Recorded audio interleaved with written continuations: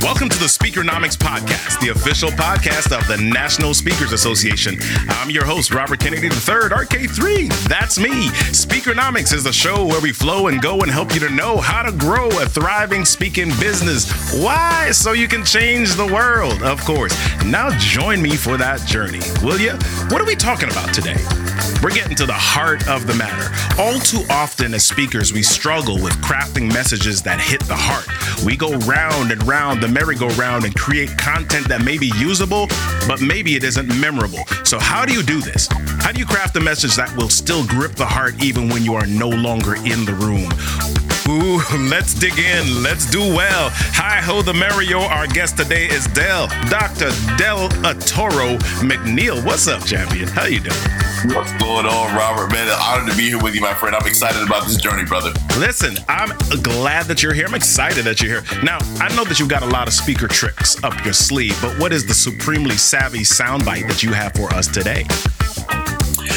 Stop speaking and start serving. I think one of the biggest challenges that we have in the speaking space is that we feel like we have to morph into someone different when we get on stage. And so a lot of that causes angst, nervousness, all kinds of stuff.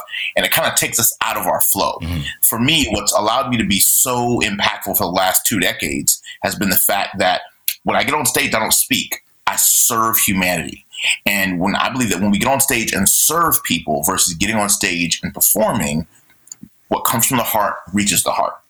And so I think the more we serve and the less we speak, the more we transform. I love it. I love it. Sweet. So before we do the deal with Dr. Delatorro McNeal, let's hop over to the Speakernomics voice mailbox. Let's do it.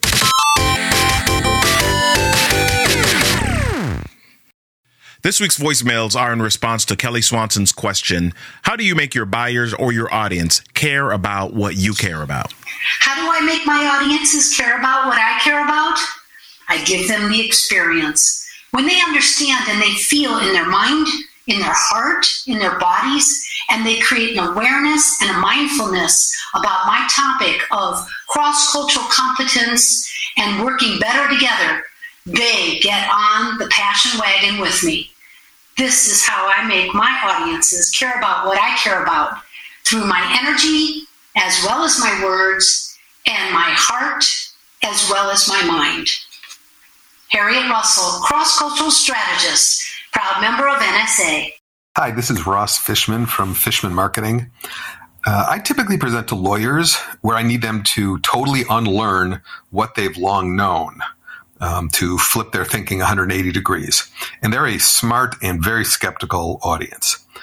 The only way that I found to do that is by educating them to see it a different way, to provide new information to them that they'd never seen before or considered, so they can form a new opinion based on new evidence. This way, I'm not telling them that they're wrong or bruising their egos. I'm teaching them something that they find interesting. They like to learn, so as long as it moves fast, they enjoy it. And I found that strong visuals really help because they can see it. They don't have to do the math in their heads. I can control what they see and when they see it. And I personally really like to juxtapose 2 different approaches, sort of like it's an eye chart.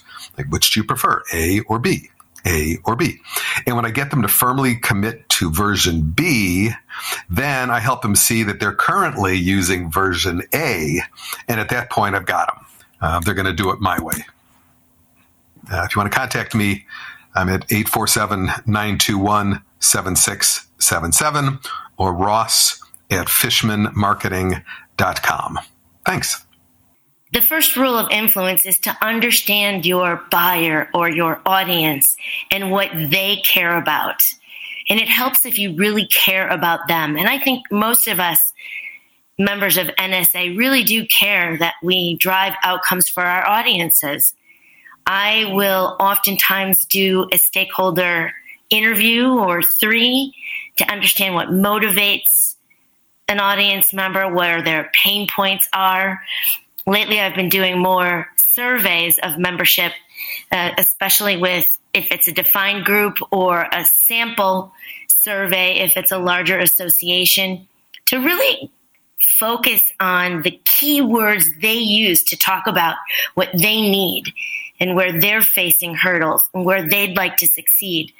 By stitching their own words into my presentation, I'm more able to connect with them quickly and to demonstrate a real link between what I'm hoping they get from the presentation and what they've already told me they need. Oh, yeah. I love those responses. Let's keep them coming.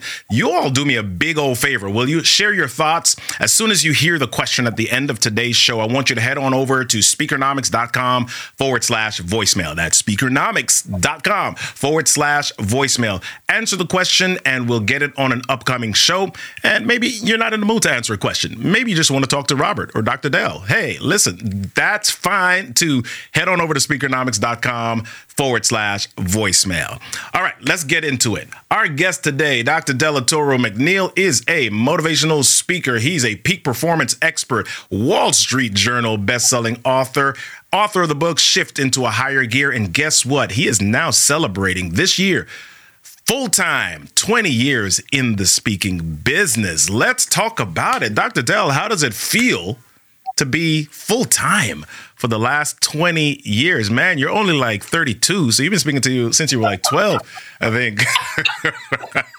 Craziness, right? It's craziness, bro. I'm 45 at the time of this broadcast, and so to think that I went full-time as a speaker at 25 is just mind-numbing to me, but it's true. Wow. I mean, my journey, Robert, happened so early, man. The matriculation happened so fast for me because, just a quick story for those people who don't know. I went to Florida State, got my bachelor's and master's degrees in 5 years with a 4.0 and no debt.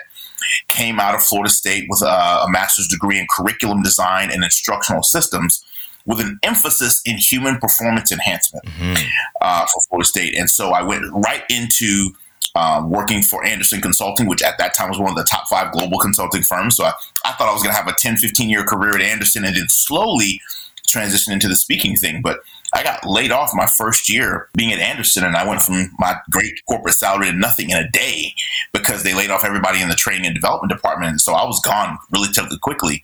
I was like, what the heck am I going to do? I got a master's degree. I did everything they told me to do. Go to school, get a great job, get your advanced degrees. You can write your own ticket. And I did all that and still got laid off. So it was massive shell shock for me, bro. Yeah. I'm like, what the heck am I going to do? And, Les Brown was in my life at that time. Dr. Willie Jolly was in my life at that time. And Dr. Willie Jolly had hair back then. He had an afro.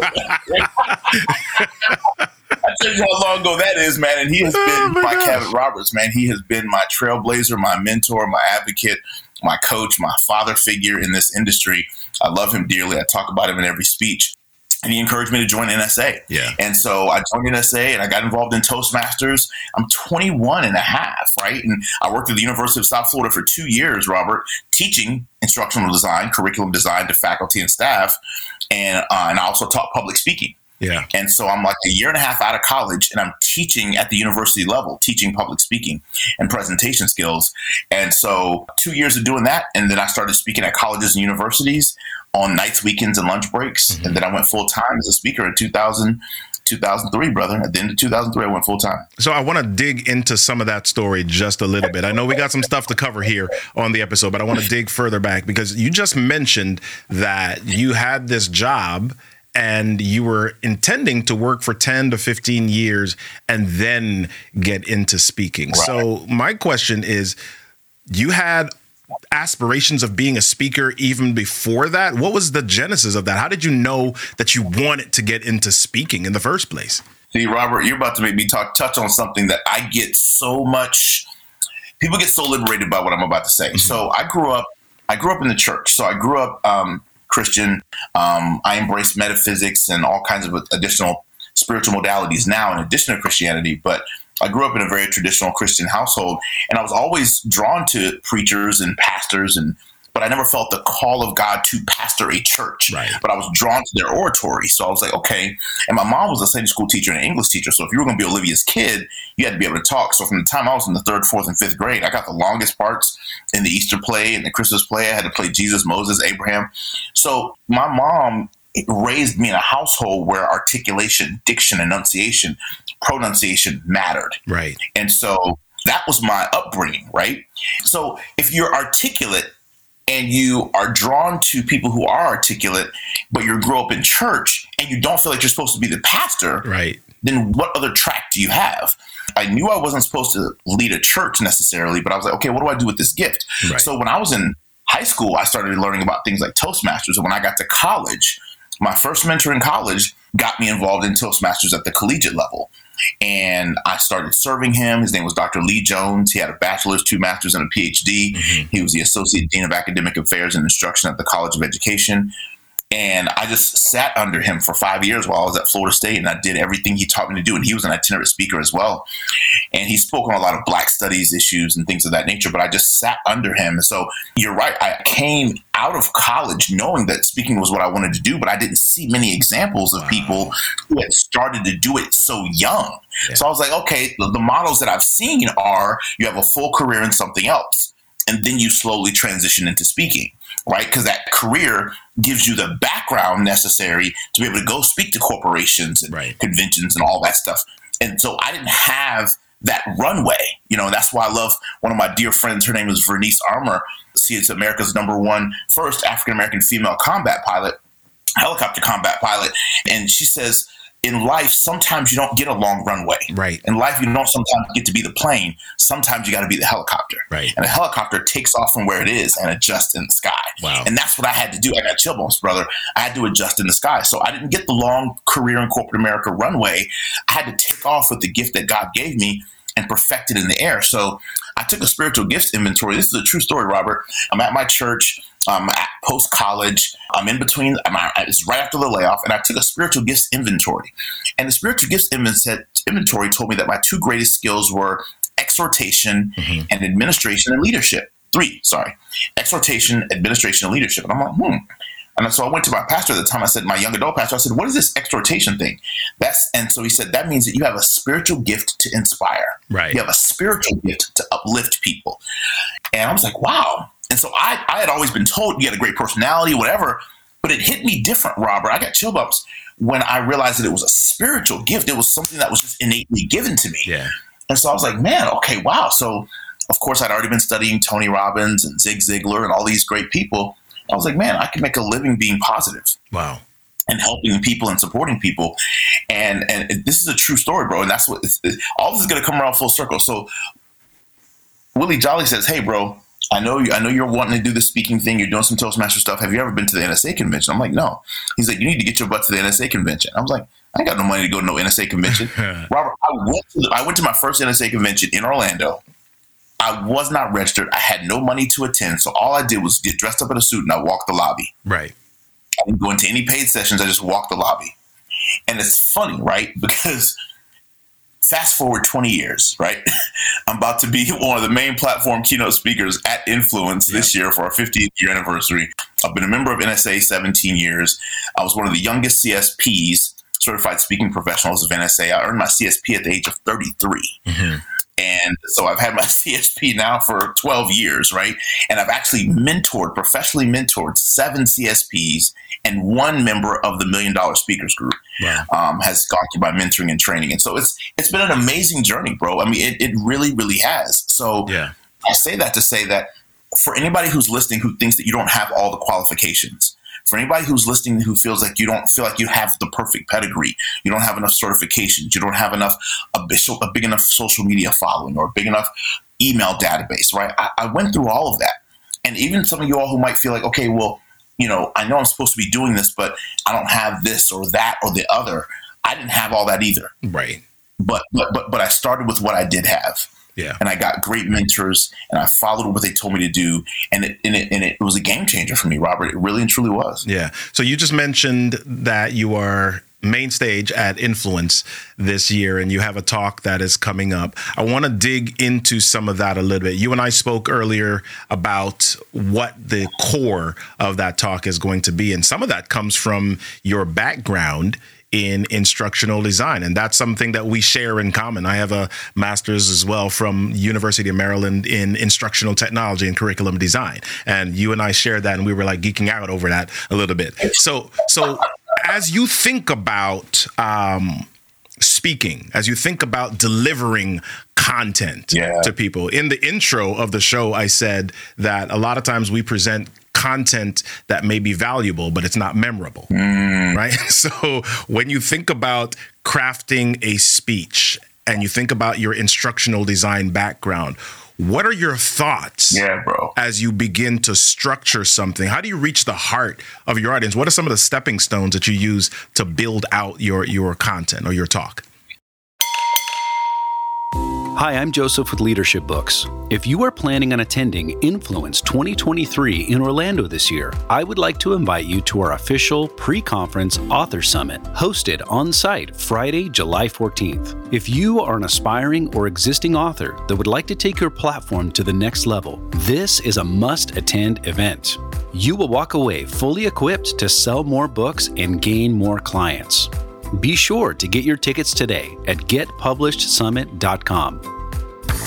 Did you know that speakers who can deliver their message and get laughs just get more referrals and bookings? I'm Mac Dryden, and I've written material for Bill Maher and The Tonight Show and many others where my job was to get laughs for other people, and I guarantee I can do it for you.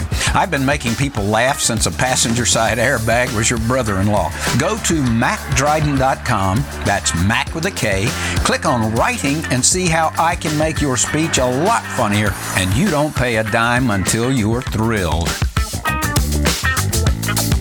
What are your thoughts as you begin to structure something? How do you reach the heart of your audience? What are some of the stepping stones that you use to build out your content or your talk? So, Robert, that's a phenomenal question, man. And you and I, bro, we could talk all day about this stuff, because here's the truth. Most speakers speak for reaction versus retention. Okay.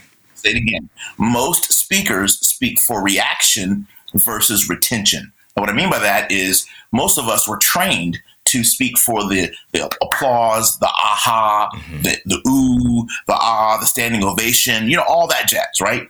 And I think all that stuff is great. But reaction is very temporary. And at the end of the day, from a business perspective, I want my audience to clap with their wallet. Let's just be real. That's a whole nother message on a different day. But I want my audience to clap with their wallet, because here's the truth. Your keynote, your workshop, your training, your conference, no matter what you produce and deliver, it's not long enough. Right. To distill everything you know. And so for me, when I came into the speaking industry, Robert, coming in with an instructional design lens on the speaking industry, 3 points in a poem did nothing for me. Right.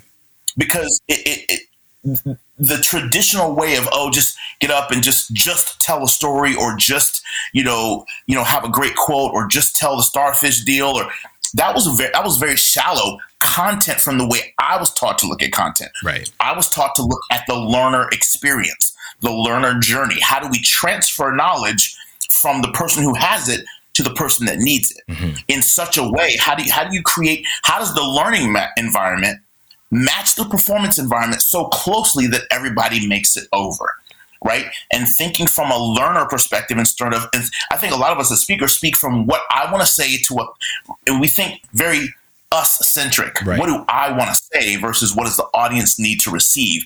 And how do they need to receive it the best? According to adult learning theory, we learn best through experience. Right. While it's great for us to see it through our PowerPoints, and it's great for us to hear it with our ears, right? At the end of the day, we have to understand that there's different learning modalities, different learning styles, and different personality styles. So you're dealing with hundreds of different ways that people process information in any one given audience. Right. So for me, I think of how do I get the audience to own the presentation? Because as long as I say it, I own it. But if I can get my audience to say it, they own it. And the best way to get my audience to say it is to get them to not just say it with their mouth or just write it with their hands, but how can I give them some experience with it in a real tangible way that takes the retention of content from a mere 10 or 15% 2 weeks after exposure to 90% 2 weeks after exposure. Right. And I say this all the time. If you cannot be remembered, you cannot be rebooked. Right. Right. So that again, if you cannot be remembered, you cannot be rebooked. So we have to build presentations that are memorable for our audience. So that means giving them a full-on visceral experience where it's not just visual, It's not just auditory, but it's also kinesthetic. It's in the movement. It's in how we use our physiology. It's how we use our body. And it's how we feel. Dr. Maya Angelou, people will forget what you say. They'll forget what you do. They will never forget the way you make them feel. Yeah. And so I think if we can give our audiences a greater feeling, going back to what you said earlier, how can we come more from the heart? Because I think intellect is beautiful and it's amazing and it's important. But let's just be real. And I'm going to mention this in my keynote. Now that we've got Google and ChatGPT and all these other AI tools, it's the person who can give the quotes and the statistics is no longer the standout. Right. In my humble opinion, now that we have access to all this stuff, Robert, it becomes the person who can reach the hearts of the people the best. In my humble opinion, Robert, all this great AI stuff does nothing but make our actual presentation skills 10 times more necessary. Yeah. Let's break that down just a touch further. I don't want to give away all your stuff, but I want to dig in just a little bit further. So you're creating a speech. You're creating a 10-minute program for an audience, and you sit down at your desk and you write out everything that you write your outline, and you write out what it is that you want to say. You write out your main takeaways, your main point. Now, how do you break apart those experiential moments? Do you sit and say, okay, I'm going to have them stand here. What is it that you do in that creation process? So great. So let's back up. So the first thing I think is, okay, whatever my topic is, what is the end goal? And I think so many times we're not thinking through what the real end goal of said talk, program, keynote, whatever it is. So where do I want to get people to by the time I'm done, right? And let's say I want to get them to a certain place when it comes to their habits, their peak performance habits. Let's say I want to get them to an end goal as it relates to mindset, or their end goal is some financial goal for their business. Whatever that end goal is, then I say, okay, once I know what the end goal is, now how do I need to back into that? What steps do I need to teach them to help them get that outcome? And so I might say, okay, cool. With the time I have, now this is really huge. And I think a lot of speakers go wrong with this too. So if I only have 10 minutes, my mind automatically, Robert, thinks like a filing cabinet. And what I mean by that is, what I love about a filing cabinet is that you can't open up drawer number 2 until you put enough stuff in drawer number 1 and close it back. Right. And so that's what I mean by retention. So how many drawers are we opening in these 10 minutes? Because I think of my content as drawers, filing cabinet drawers. Right. So I might only be able to open up 2 drawers realistically in 10 minutes. I would rather a speaker develop 2 points really well than try to cram 4 points into a 10-minute talk. Right. And I think so oftentimes we think that more is better. Well, less but quality to me that is retained is better. I'd rather you have 2 well-developed points in 10 minutes that allowed you to make your point, give a personal story, give some examples so that everybody in the room understands where you're coming from, and then gives the audience a chance to have some experience with that content. Yeah. Whether it's a discussion, whether it's a turn to your neighbor and ask them a question, whether it's do a quick exercise that takes 30 seconds. Think of a way that you can get the audience to have a personal experience with said content. And if you can get them to have a personal experience with said content, now they own it. Yeah. Does that make sense? I'm big into audience response, call and response. You'll still see that happen at Influence. Because again, the more I get them to say it, just the act of them saying what I say automatically makes them own the content. One of the things that my clients adore about me is I ask them, I say, what's the theme of this conference? What's the theme of this annual meeting? Whatever. Yeah. And it's my goal to burn that theme into the hearts and minds and nervous system of the people that are there. Yeah. Yeah.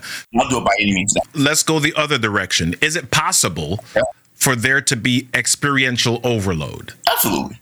Of course. I'm thinking about a speaker who says, yep, I listened to what Dr. Delatorro said, and I'm going to put all of my stuff. I'm going to have them sing. I'm going to have them do cartwheels. I'm going to have them stand and wave their hands in the air like they just don't care. I'm going to have them do all these different things. What's the balance there for a speaker versus audience? I think I think it's important that we balance content with examples, right? So let's go back to instructional design, right? Information, presentation, example, practice, feedback, right? Right. You give people information, give them examples, give them a chance to practice, give them feedback on what they did. So I think if we go back to that framework and we give them, again, attention, relevance, confidence, and satisfaction, if we can and use the ARCS model of human motivation and really understand, even Even when you think about Monroe's motivated sequence, how we hook them in the beginning, and then we produce a need, and then we give the content, and then we give a call to action. Yeah. No matter which one of these learning modalities you apply to a presentation, I think at the end of the day, we have to balance data and statistics with personal story, with strategies that they can apply immediately. We call them takeaways. An experience that allows them to say, this is how this applies to me. Because here's the thing. At the end of the day, if an audience member cannot identify how what you're talking about applies to their every single day life, their every single day business, they're like, okay, this is great, but they're checked out because you haven't proven relevance yet. So relevance says, this is how this applies to me. Yeah. And I think that's where we as speakers and communicators and experts have to really do more work to really say, okay, who's in the room? What homework do we have to do to make sure we know who's in the room? And what do they need so that they win? Yeah. It's not so much, what do I want to deliver, right? And I think that's where we tend to go wrong. We tend to build our talks around what we want to say versus what they need to receive. And, Robert, what modality do I need to deliver it in to make sure that it lands? Yeah. Yeah. Well, and so for me, so if someone says, okay, hey, I'm just going to go and read the latest book on facilitation and icebreakers and then go out and just add 100 things to my talk. No, that's not the answer either, because then it's inauthentic, right? Everything that I do from the platform is authentic to Dr. Delatorro because of how I came into the knowledge of said thing. Right. I believe in taking part of who you are and making sure that the audience goes on whatever that ride is. That's one of the things that I say. I say, listen, what do you love? If you love gardening, find a way to build gardening into your talk, your presentation, your coaching. If you love biking, find a way to build biking into your presentation. Whatever you love, whatever you have a heart for and a passion for, find a way to connect what you love and make it applicable to what nobody in the audience loves that same thing. You can still create a connection. Right? That's what a metaphor is. A metaphor doesn't say that everyone has to like biking to get your point. Yeah. My book is a Wall Street, Shifting to a Higher Gear, is a Wall Street Journal, USA Today best-selling book. And 90% of the people who buy the book are not bikers because the book is not about motorcycle riding. The book is about shift. Right. Yeah. And so I think what we have to learn how to do, Robert, is say, okay, whatever I love, whatever my passion is, what is the so what of the so what? And how can that so what apply to everybody in the room?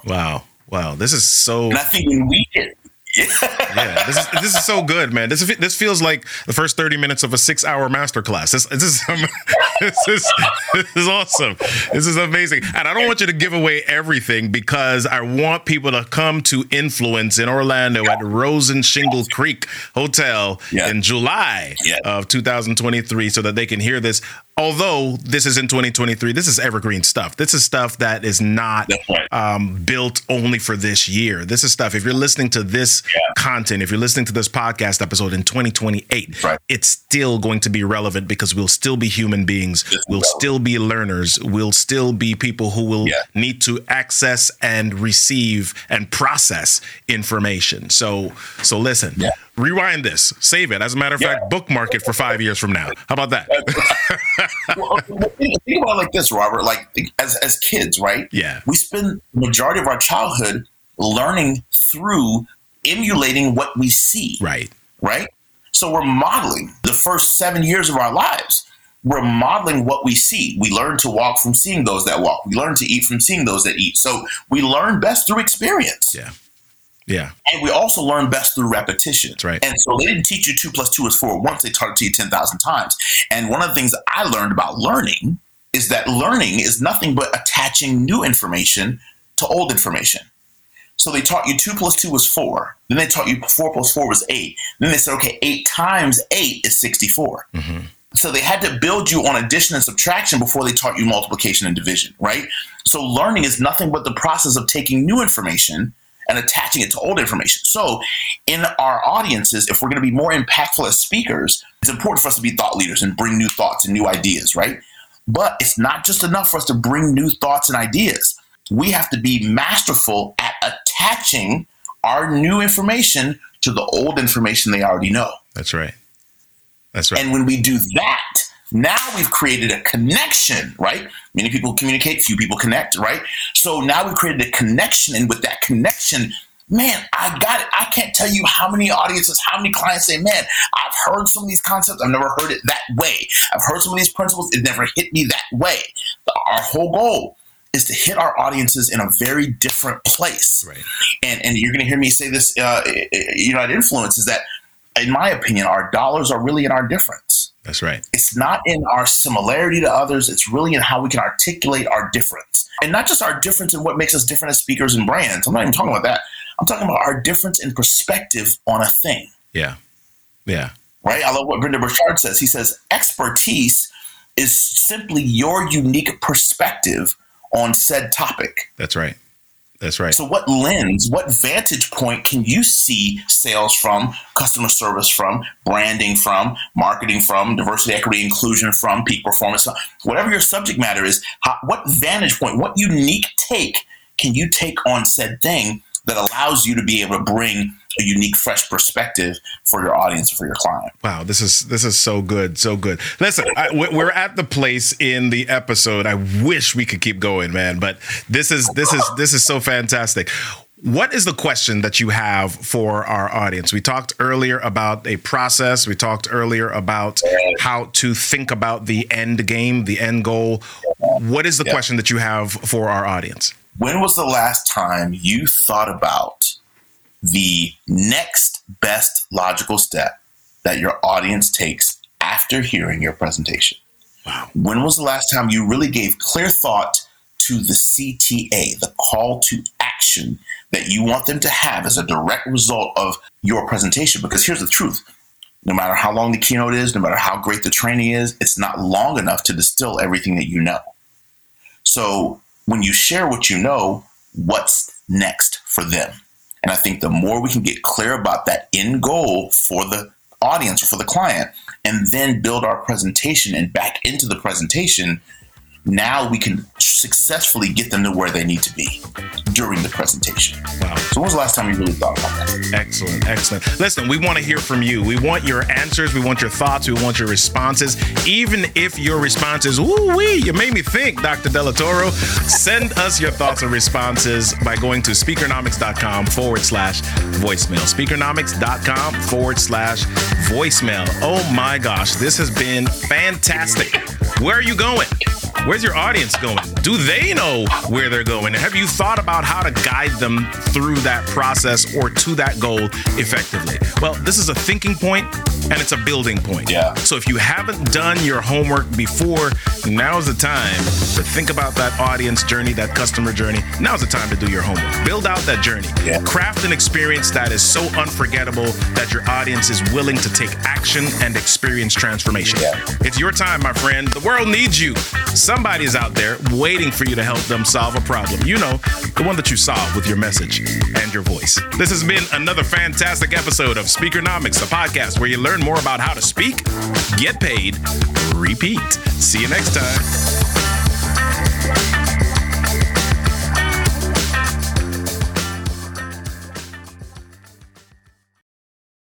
This podcast is a part of the C-Suite Radio Network.